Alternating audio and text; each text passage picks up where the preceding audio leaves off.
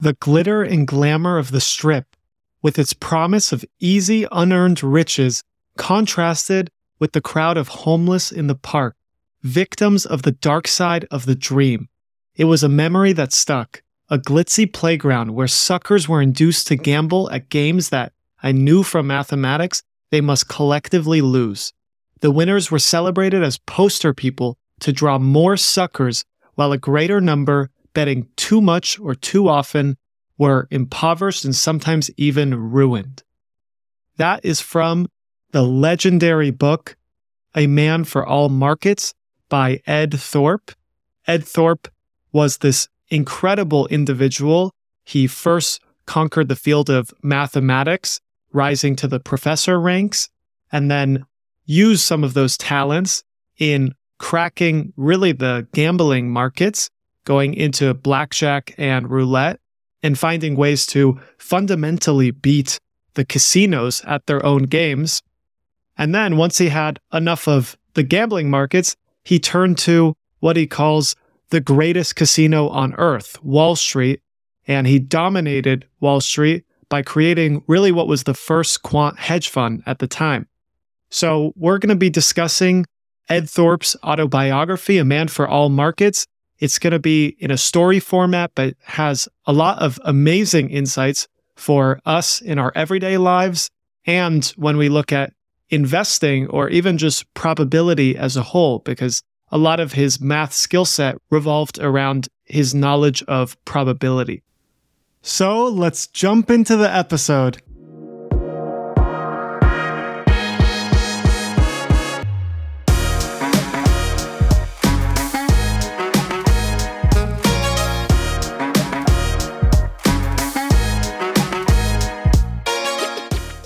Much of Ed Thorp's worldview revolves around this idea to really test and question these commonly held assumptions that the world or different people place on you.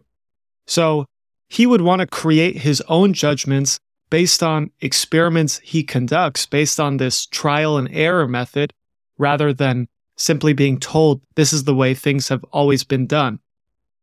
He picked up this worldview from a very young age when he was always really brilliant as a young student. He was doing these competitions in chemistry and physics, these national and statewide competitions. And to try to advance his skill set, to try to win these national competitions, he would learn new skills by doing the craft, by practicing and carrying out these various experiments so he could question those original assumptions and he could test if his idea on how a certain scientific experience should turn out would end up being true or not. I think that's important for us to understand just this simple fact of his early years. He was very science and math inclined from a very young age, and this tendency to practice experiments often was what helped him always question the assumptions, the commonly held assumptions, later on in his life when he was tackling problems in gambling and in the financial markets. Another thing he learned very early on in his life was to prioritize weightlifting and his own physical health. There was a phrase he would say to himself, "An hour in the gym means one less day in the hospital." As in later on in life, he wouldn't have to deal with these really tough health concerns if he spends time working out, taking care of his physical fitness. This is something we've stressed on across many episodes, the benefits of exercise across our mental health and memory and obviously physical health, many of the physical health benefits. And it shows how much Ed Thorp, for his own mental performance, but also just recognizing the finality of life and understanding that every hour he spends in the gym is prolonging his life. It's making sure he gets to have a healthier life for much longer. So we're now going to start discussing some of the most exciting times in the book, and some of these chapters, the gambling chapters, are what make this book phenomenal. It's these ups and downs that Ed Thorp is going through as he's progressing through the gambling world, the world of casinos and these mobsters back then in these early 60s and 70s. So Ed Thorp at the time, he was doing a PhD in mathematics, and he came across these commonly held assumptions that he naturally started questioning, that gambling and gambling games were impossible to beat. With his mathematical experience, he felt it just intellectually stimulating to try to create some solution to some of these gambling games. So some of the things he did to conquer the world of casinos, to conquer the gambling space, was he devised systems to fundamentally beat both roulette games and blackjack games. So to start off with roulette, I think the roulette one is really interesting. It's so fascinating. While he was a professor, he learned of the famous professor Claude Shannon, who is known now as this father of the information age. He sought out Claude Shannon within the department, asking him for advice on his paper on this system to beat roulette. Basically, the idea he had in mind was to use different mathematical equations to predict the friction and the location of the roulette ball as it's falling down the machine, falling down the rotor, based on gravity and based on the circular motion. And then he would use this and he would create a wearable device to predict the certain range that it would fall to, because this machine had to calculate all these movements, the friction and gravity, in real time. So he had to use a machine that was close to the roulette machine to actually predict the outcome in real time. So most people thought this was impossible at the time. And if you hear how I'm describing it, this is out of my wheelhouse, but it doesn't sound very possible to me. Many famous people, like the physicist Feynman, thought it was impossible as well. But Claude Shannon was very intrigued by his idea and decided to work with him to see if they could actually create this solution. And over a few months of working on this project, on this wearable device that uses his mathematical equations to predict the friction and location of a roulette ball as it's falling down the roulette machine, they were able to actually create this system. And what the system would do, it would use those equations, and they made this the very first wearable device. It's considered the first wearable computer device, as in a wearable device with transistors on it, similar to an Apple Watch today, but obviously much more archaic and much more of a singular purpose back then. And it would be worn by one of the players, either Thorp or Shannon, while they're betting. And what it would do, the wearable device, and you're wearing earphones, it would play musical notes that each musical note corresponds to a revolution of the ball in real time around the roulette machine. And the last note it plays as the ball is slowing down and getting closer to falling off the machine, the last note it played corresponded to a range of numbers on the board that you're supposed to bet on. So they would bet on 5 or 6 numbers, but their probability to win shot up because it used such a precise method to calculate, based on the friction and gravity, where the ball is going to land. And typically, I believe in roulette, you're expected to have a losing edge of about -5%, which means if you play 100 hands for $1 each, by the end of the night, you should walk away down $5. You would win some and you would lose some, but you would end up with $95. So you would have 5 less than what you came in with, your $100. So Ed Thorp and Claude Shannon's roulette system, this unbelievable first wearable computer device that uses super complex mathematical equations to predict the friction and location of a roulette ball going across the machine and making these revolutions using gravity's effect. All of this was able to create a 44% edge in roulette for Thorp and Shannon. That is crazy to think about. A 44% edge. Typically, you may see anywhere from a 5 to maybe up to 10% edge after you're accounting for fees. And it's always the casino has the edge. That's why you have to recognize that as someone who would gamble regularly. But Claude Shannon and Thorp were able to create the system that gave them this 44% edge, and they were able to hammer it home until casinos started recognizing that these guys keep consistently winning. Something must be going on. So eventually they had to switch their strategies. Now it's interesting, once they switched their strategies, they didn't say, let's keep going after new casinos. I mean, these guys were professors, and I think a lot of the motivation was around the intellectual challenge, but they did decide to go to a new game now. Now they wanted to figure out another game in the gambling arena that they could beat, that most people had said is unbeatable to this point. How can you question these common assumptions? So when tackling blackjack, Thorp devised this betting system that basically gave players an edge by betting heavier when the deck was 10 rich, which means the higher cards like 10, Jack, Queen, King, and betting lighter when the deck is 10 weak. Because if you're trying to bet, you want to bet heavy when the odds are in your favor, when there's a lot of these 10s in the deck, because if you're able to get multiple 10s and also split your hands, then it's easier for you to get much closer to that 20 or 21. Whereas if you're betting when it's 10 light, when there's a lot of 2s and 3s, typically that's how you end up losing in blackjack.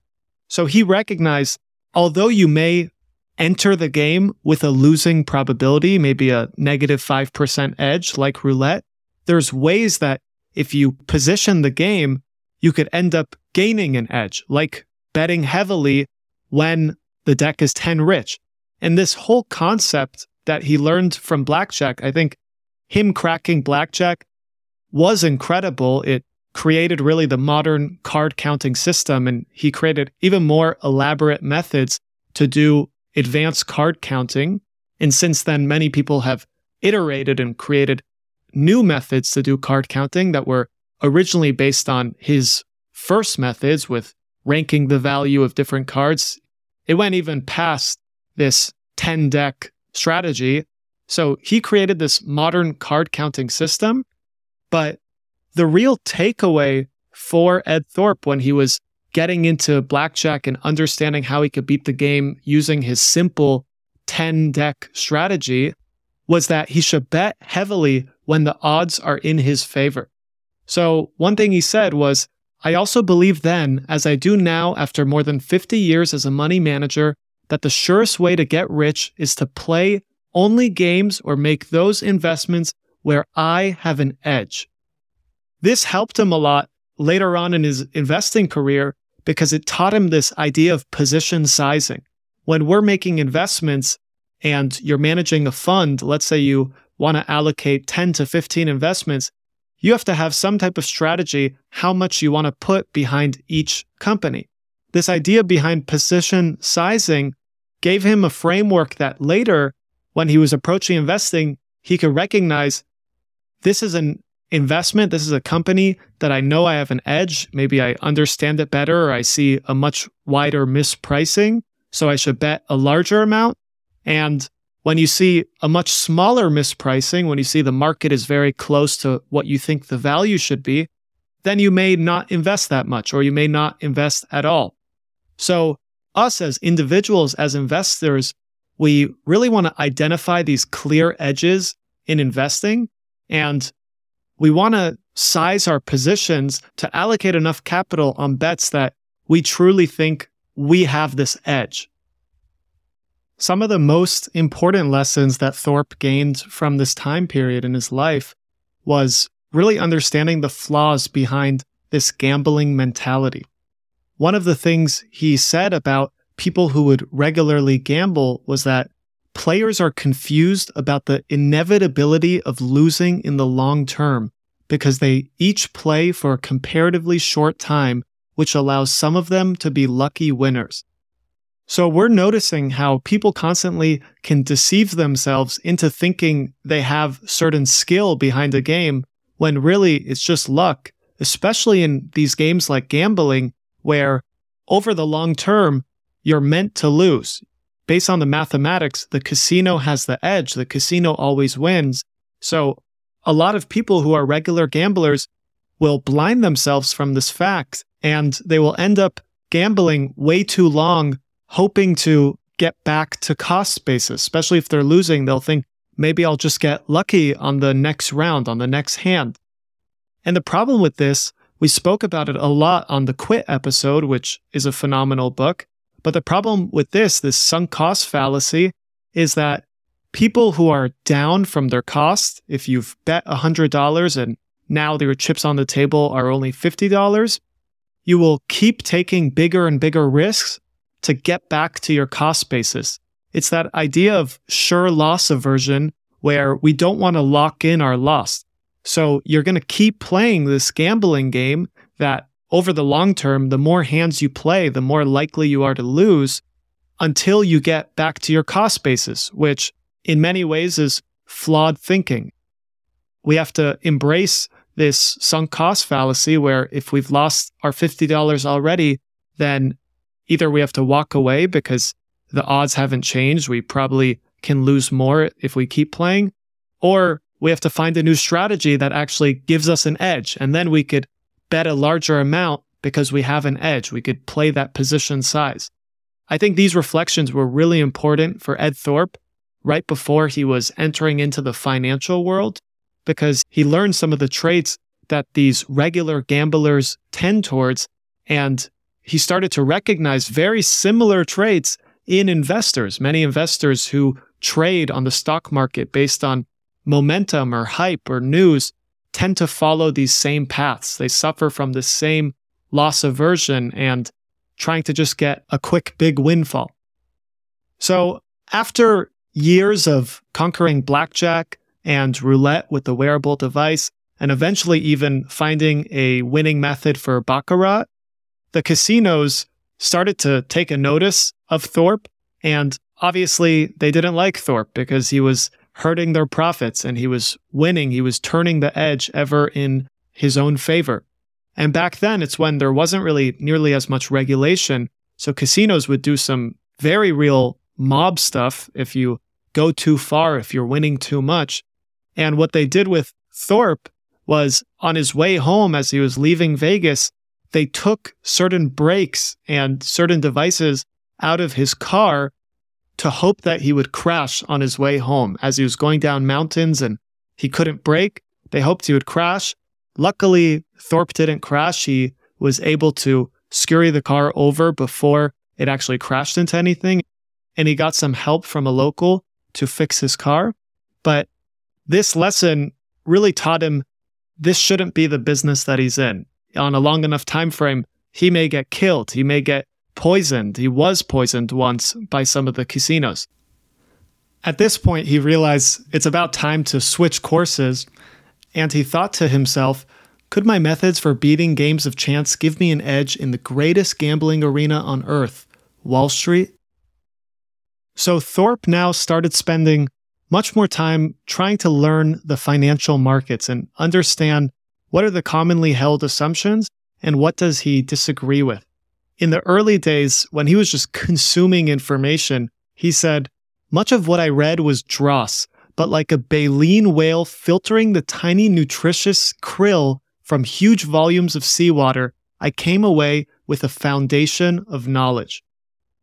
He kept seeking out different sources of information to get a wide perspective, but he recognized that most of the financial advice was useless to him. He would say that much of the stock picking advice, different stories, or company recommendations that are given are useless unless he truly understands what he's buying. He wants to have that deep understanding of what he's buying. And much of the issue that he points to when he says this stock picking advice and recommendation stories are harmful for us or are useless for us is that investors face this natural agency problem where promoters and CEOs, all these different people who are selling these stories and these recommendations to you, their incentives are meant to show you the best story possible because they want you to make that acquisition, make that purchase. Whereas your incentives is to simply make money. It's not to just buy the company, it's to actually make money on the company. He said, When the interests of salesmen and promoters differ from those of the client had better look out for himself.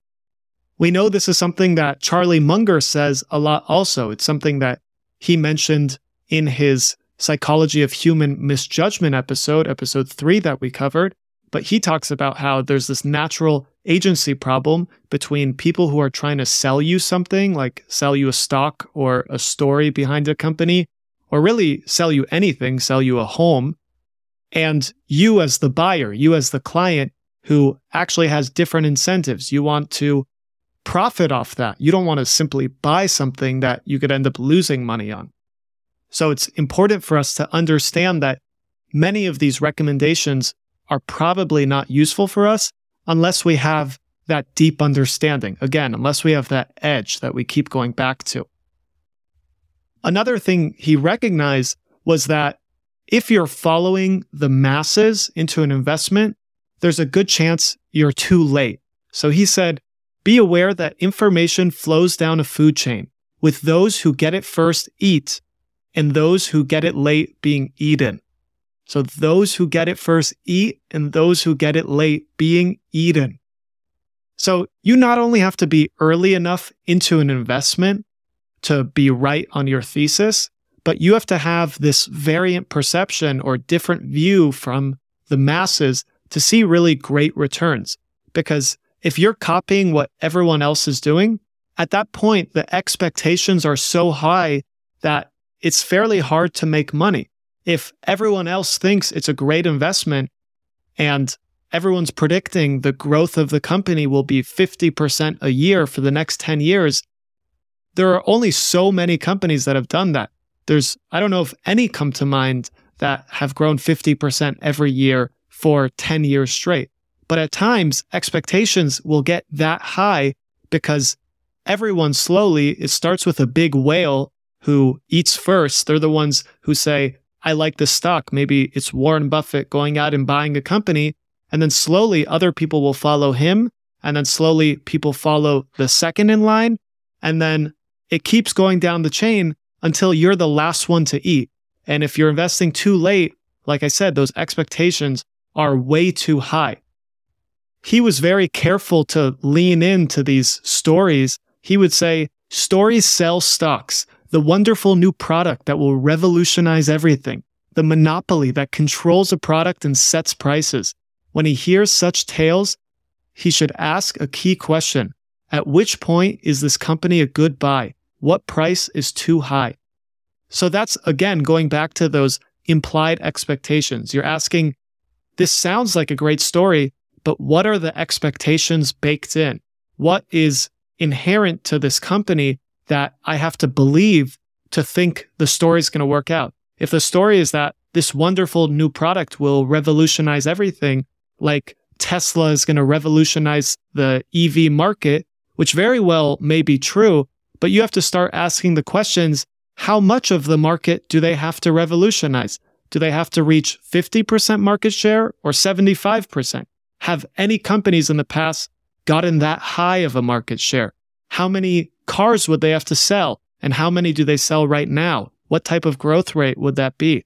So answering these basic questions around the implied expectations will help you dissect whether this story is way too hyped up and everyone has eaten before you, everyone has bought into the story and you're following the masses, or if you're early to the story, if you're early to the investment, and you have a very different view than the masses. Thorp hammered home on this point to beware what the masses are doing when he said, lesson, do not assume what investors call momentum, a long streak of either rising or falling prices, will continue unless you can make a sound case that it will. So he is constantly looking for if this stock movement or this momentum, this hype, is actually substantiated, it's actually that there's an investment thesis and it's one that he understands, he believes he has an edge. And if not, then don't believe the story, don't believe the momentum, and don't fall for this trap of just doing what the masses are doing. So for Ed Thorp, he eventually found this massive edge in the markets by using this hedging strategy, he created really what was the first quantitative hedge fund or quant fund, where he would assess mispricings between the price of options and the price of the common stock. And back then, there was no option pricing model like the Black-Scholes model, which is widely used today. There was no option pricing model to assess the differences, the mispricings between options and stocks. So at times, there could be these massive mispricings. And it's actually crazy to know the Black-Scholes model that most people rely on for option pricing today was actually first based on Thorp's research and his hedge fund strategies, creating these hedge positions across option warrants and common stock. To describe Thorp's strategy, he said, "I compared different securities of the same company with the object of finding relative mispricing from which I could construct a hedged position, long the relatively undervalued, short the relative overvalued." And this was a neutral hedging strategy that really takes away any type of market or individual stock risk, like company risk, because he is only working on the mispricing across securities for the same company. So it's really just an arbitrage that he's waiting for it to close. This was by no means a small feat. This was incredible that he was able to crack these different mispricings because, like we mentioned, the Black-Scholes option pricing model didn't exist back then. So there wasn't a formulaic way of pricing options. And he was still a professor at this time. He actually was a professor for 20 or 30 years while all of this was going on, the gambling and the hedge fund work. And he sent a paper to the individuals Black and Scholes, it's two people who created the option pricing model. He sent his paper to them, and that's what they originally used to build off their option pricing model. Thorp said he spent a ton of time creating the equations, the mathematical formulas, and it took pages on pages of notes. It wasn't like he spent a few days and then was able to crack the system. It turned out to have incredible results. It was very low risk because, like we said, he's tracking these mispricings without having actual market or stock selection risk. It's a neutral hedge strategy. And his hedge fund, Princeton Newport Partners, over the 18 years that it had clients and accepted money, it only had 3 down months. Over 18 years, only 3 months they lost money, and it returned 23% annually. Those are incredible returns. For 18 years to return 23%, consistently avoid these down months, which was likely because of the neutral hedge strategy. Otherwise, if you're investing in individual companies, typically, even if you're the best investor in the world, you'll likely suffer from down months and even down quarters, down years when the market or when certain companies don't perform as well as you expect. But he was so early to this trend of option mispricing that he was able to take advantage of his edge, and he was able to bet heavily on his edge. After about 20 years, he had found a lot of success in the financial markets and previously in the gambling markets. He felt it was time to walk away from the hedge fund world because he really wanted to prioritize spending more time on what he considered the right things, like spending time with family and learning and traveling the world with his wife, Vivian. And I think that's why Thorp is really a great role model for all of us, because he obviously exudes a lot of wisdom. We can see throughout his life this wisdom around betting when you have the edge or questioning the commonly held assumptions, being cautious of these traits of gambling mentality.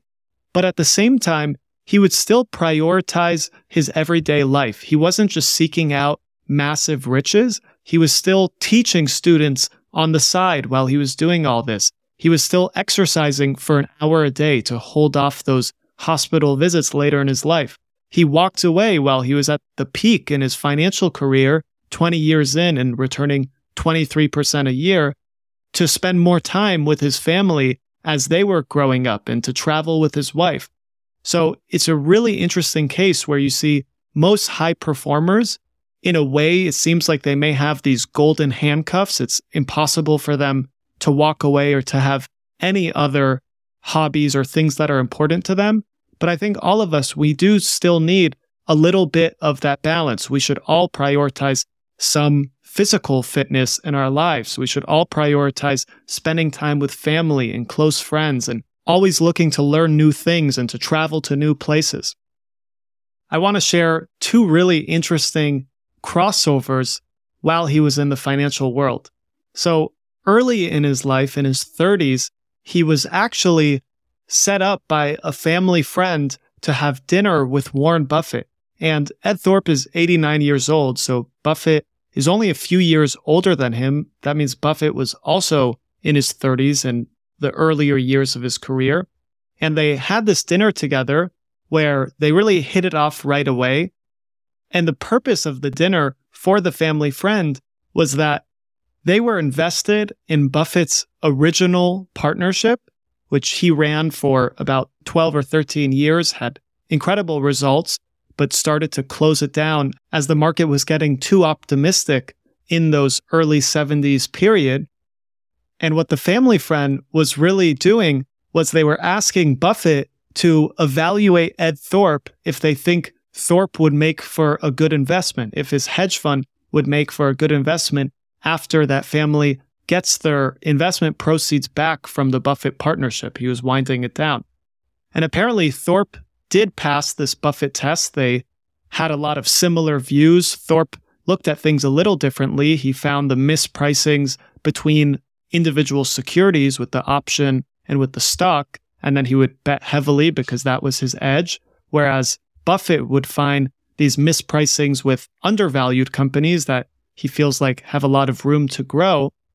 But Buffett approved of Thorp, and Thorp, when reflecting on that time, discussing with his wife, he said that he felt Buffett would become the richest person in the world one day. And it wasn't until the early 80s, around 1983, that Thorp started realizing he heard the name Berkshire for some reason. Berkshire popped up in his life again, and he had never heard that Buffett was investing capital out of Berkshire.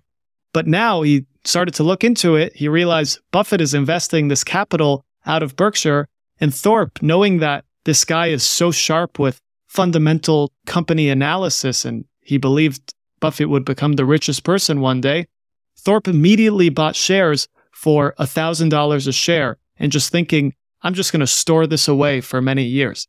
So that ended up becoming a very successful investment for Thorp. At this time of recording, Berkshire's Class A shares are $477,000 a share. So he turned that $1,000 into $477,000. And it's this interesting run-in that Thorp and Buffett met so early in their careers, in their 30s, before Buffett went off to do the Berkshire investing and build Berkshire Hathaway into the company it is today. And as Thorp was just starting his hedge fund strategy, he was just starting to explore, do I have a real edge behind this mispricing of options? Now, near the end of his career, as he was walking away from his hedge fund, Princeton Newport Partners, he actually met Ken Griffin, who is the founder of Citadel, which is one of the biggest hedge funds today. And upon meeting Ken Griffin was studying, he was very young at the time, he was studying some of the methods that Thorp had written about. Thorp decided to invest in Ken Griffin's hedge fund, and this was while Griffin was still in college. He invested as the very first LP, the very first limited partner in Ken Griffin's hedge fund Citadel, and that as well has turned out to be this incredible investment for Thorp. So not only has he had success in gambling and then in the financial markets with his option mispricing strategy, but he also did this great job at finding fund managers who, in their own regard, had a specific edge, like Buffett with his undervalued company analysis and Ken Griffin emulating much of that quant hedge fund strategy that Thorp originally laid out. So to discuss one of Ed Thorp's guiding principles when building his hedge fund and really just thinking about teams in general, he would constantly seek out these win-win outcomes.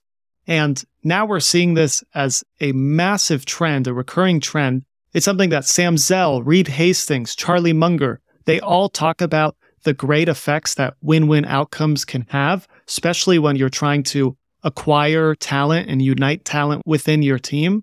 And Thorp discusses very similar lessons. He said, in order to attract and keep superior staff, I paid wages and bonuses well above the market rate. This actually saved money because my employees were far more productive than average. The higher compensation limited turnover, which saved time and money otherwise used to teach my one-of-a-kind investment methodology. At the higher levels, it kept people from breaking off and going into business for themselves. His idea of constantly paying people more allows him to both get the best talent, this human capital that is really important in today's day and age in the investment business or in any intangible-based business. So you're getting the best talent, and you're also limiting the turnover. At the end of the day, that may end up saving costs for you, even though you're paying more than your competitors, because you are avoiding future competition. You're avoiding people going off and starting their own product. You are limiting the time you have to spend training new people, and you're getting more internal motivation and productivity out of all your employees.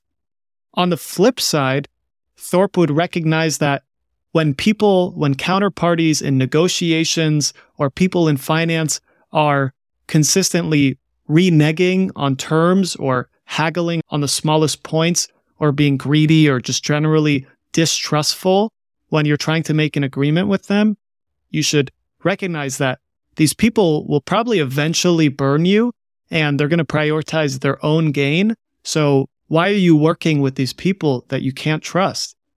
We should ask ourselves, why are we working with this person if they keep acting in the same behavior? So we should generally seek out these win-win outcomes. We know that it'll encourage the best productivity and the best talent to naturally come to us. And we should be careful of these people who are trying to deceive us. A super, super interesting point of the book was when Thorp started talking about how he predicted the Bernie Madoff Ponzi scheme 18 years before it happened. So what happened was he was a consultant for McKinsey and analyzing their financial results, and he was realizing this one account, this Bernie Madoff account, would consistently make 1 to 2% every month with no volatility of returns and no down months. They just consistently made their 1 and 2%. And Thorp immediately started questioning that. He was asking, how can this be? Any investment cannot consistently generate a 1 to 2% return every month with no downside. Anytime someone tells you there's no downside, there's zero risk of downside, that's when your ears should shoot up and you should think, maybe there's something fraud going on here. So at this point, Thorp thought maybe something is wrong here. He thought maybe there's these fake trades aren't actually taking place. And he describes, after analyzing about 160 individual options trades, we found that for half of them, no trade occurred on the exchange that Madoff said that they supposedly took place. As he was trying to confirm some of this information, he wanted to go to their offices and just see what was going on in their offices. And when he tried going there, he ran into this problem. He says, the head of compliance and of computer operations said that I would not be allowed through the front door. This is sending alarm signals off in my brain, and it's reminding me of Theranos. If you've read the Bad Blood book, it's an unbelievable book. It's so entertaining, and even watching the show is good. But Theranos had a very similar activity where investors would come to the offices for their board meetings and for their presentations. And when they wanted to simply use the restroom, security had to escort them to the restroom to make sure that they don't see any of the other machines, these fraud machines, in the offices. So we're seeing this was the same thing with Bernie Madoff. Thorp at the time, he told his client at McKinsey that this must be a fraud. I've looked at options trades. There's no trades going on. He's lying to you, basically. And it's really just a big Ponzi scheme. At the time, the client obviously was getting these great 1% to 2% returns a month. So they didn't really want to just cut off the investment. But Thorp, he eventually convinced them that eventually all Ponzi schemes fall. And he would say, forecasting an ever-expanding Ponzi scheme that would one day end disastrously. The longer it went undetected, the bigger it would grow and the worse it would be when it collapsed. People say Madoff's Ponzi scheme went back as far as the 60s. So it was going on for maybe 40 years before it was caught. And what convinced the McKinsey client to let go of the trade was when he realized his job may be at risk if he doesn't sell this trade. That's what got him to actually let go of the trade. It took another 18 years for the Ponzi scheme to actually be caught in 2008. So Thorp jokes about how that client may actually regret taking Thorp's advice. He could have had another 18 years of success. But really, the core lesson that Thorp wants us to draw from this is that this wisdom of crowds is a very dangerous thing. If you're relying on the whole crowd for information, but you haven't actually assessed if they've done the diligence, if they've done the research, and that connects back to our point earlier where if you're the last fish to eat, that's when you could really get punished. A lot of these investors into Madoff's Ponzi scheme saw the great returns and they would ask friends about it, and their friends said, yeah, these are great returns. And Thorp talks about how it's oftentimes better to trust one smart person who does a lot of that diligence or is an expert in a field than to trust 10,000 amateurs, 10,000 people who are quote unquote the crowd who haven't spent any time doing the diligence. They are relying on the word of the next guy, or in the case of owning companies, they believe in the greater fool theory. They believe that someone else will eventually pay a higher price than you will. This transitions us well into some of Thorp's main lessons from the perils of financial markets, these ideas of leverage and spirals of death, what causes the cycles of recessions. So he says, the lesson of leverage is this: assume that the worst imaginable outcome will occur and ask whether you could tolerate it. If the answer is no, then reduce your borrowing.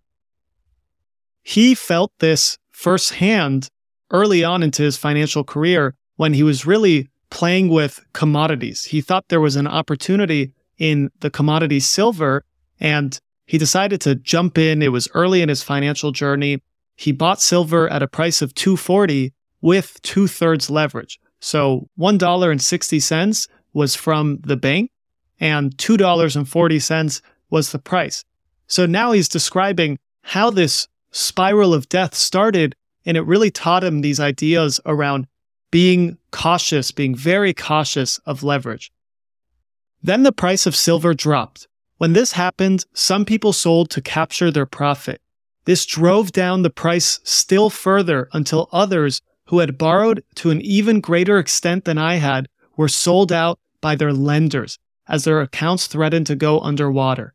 These sales pushed the price down even more, forcing more sales by the remaining borrowers, causing silver to drop rapidly to a little below 160, just enough to wipe me out, after which it resumed its upward path.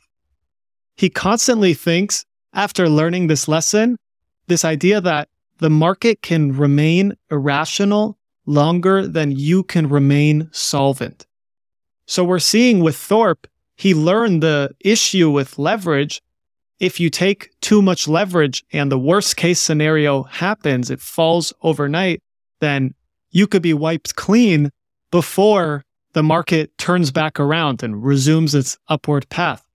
This reminds me very much of the GameStop and Melvin Capital issue, where Melvin Capital was actually shorting GameStop and all the Wall Street Bets traders kept pushing up the price of the stock, and more momentum, more fuel pushed up the price of the stock until Melvin Capital really just went out of business. They blew up because the market can remain irrational longer than you can remain solvent.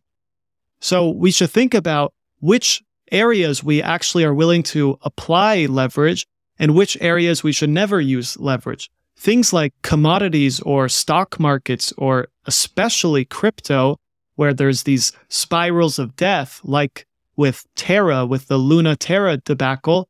When we see these areas that spirals of death and losses can happen so quickly, and it could especially be heightened by consumer psychology, markets can fall 25% in a day because people become scared and cautious and sell out, which drives even lower prices.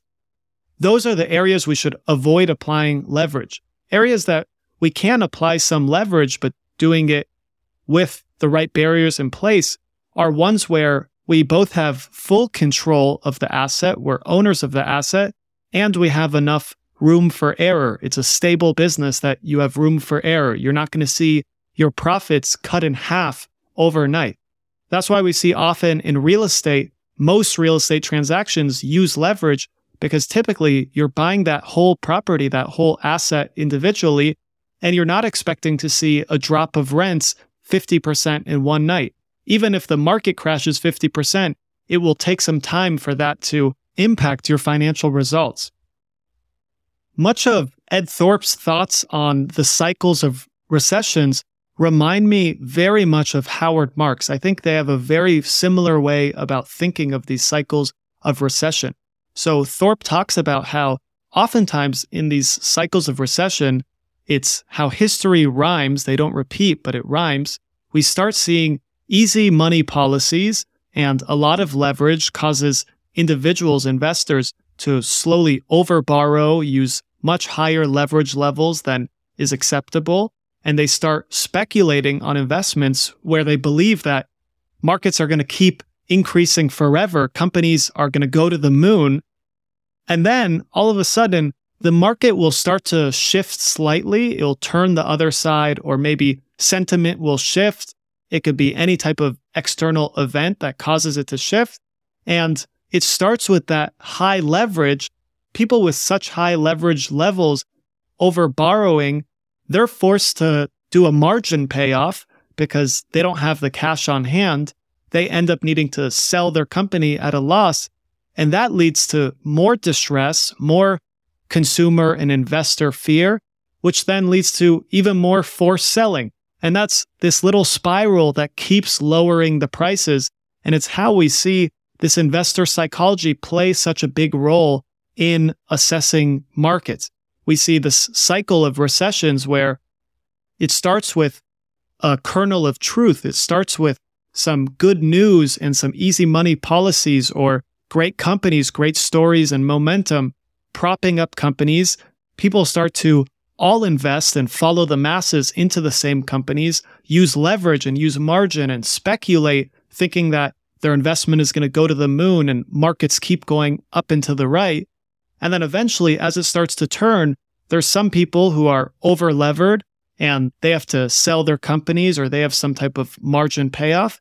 And that eventually leads to this cycle of more selling creates lower expectations and more fear in the markets, which then leads to more selling. And it keeps going and going until there's this market-wide investor fear.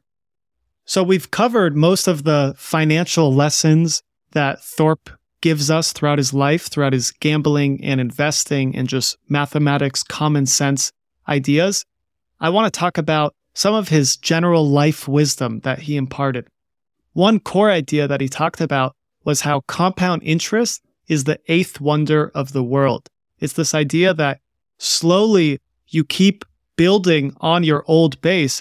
So you want to find these investments that continue to compound on each other, because over a long time period, that will lead to exponential returns.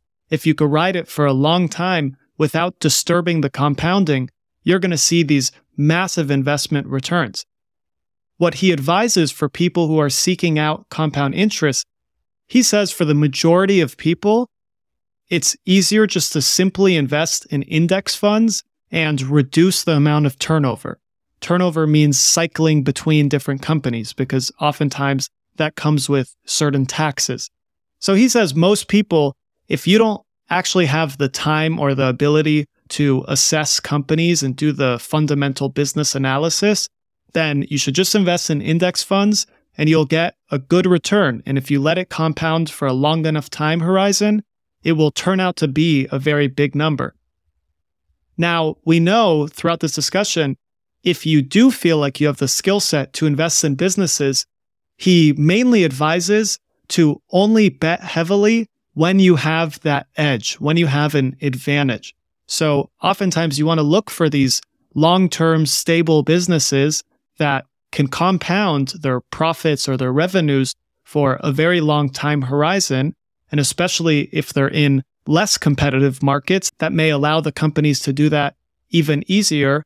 But Thorp's main lesson for us is bet when you have an edge. Don't waste time if you don't have an edge. And especially if you don't have an edge for markets and investing at all, then just put your money in index funds because you're going to do very well with them if you let it compound on a long time horizon. Another thing he talks about is how the wealth distribution follows a power law. And obviously, in the last 3 episodes, we spoke about power laws a lot. And he talks about how the richest people are much wealthier than the middle class because they're able to build up these asset bases that create opportunities for more assets in the future. It's that idea of compounding again. So his advice to us is to focus on building up the investments on our own personal balance sheets. It's these assets that we own that in turn passively generate income for us. So when we're not working, like if we go out and we buy a property or we buy a cash flowing business, when we're not working, that business is generating income for us that we could invest it into new businesses. And you continue that momentum, you continue that strategy of building wealth through this ownership model. Outside of the world of finance and markets, Thorp had really great thoughts on approaching life as well. So he valued education very highly. He thought of education as this software update for our brain, and we should constantly seek out new sources of information and try to be this vicarious learner, learn ideas like probability or mathematics or psychology to help us make better decisions in the future. And he also spoke about and prioritized in some of his giving efforts that the key for the US remaining a superpower was continuing these great education systems. So not only should we prioritize our own education throughout life and recognize how education doesn't end after you finish college, we should constantly pursuing new forms of education throughout our life to stay young and stay motivated. But we should also look to give back to education systems because that's what helps the next generation continue to flourish and to learn the same things that we did. So to share one last piece of advice from Thorp, it was that he would really stress for you to build awareness of your habits, especially your bad habits, by writing down or logging every time you do something. And this is something we spoke about on the Atomic Habits episode and on the Dopamine Nation episode, where oftentimes that first step, the very first step of acknowledging and fixing a bad habit is this sense of awareness. So one of the tools that Ed Thorp would do was that he would weigh himself every day. Pretty much first thing he did upon waking up was weigh himself, and that helped him both understand what his eating habits are to stay healthy and understand if he's been slacking off at the gym recently. And he compared this to many other areas where you could build this natural awareness of your habits, like with spending money, keeping track of the money you spend, or the food you're eating, keeping a log of what you're eating every day. Because if you naturally build this awareness, you're more likely to curb the bad habit. You start noticing the effect it has on you and the stranglehold that habit or addiction has on you, and you actually start thinking of ways that you could curb that bad habit or find a community that helps you develop the new habit, which replaces the bad habit.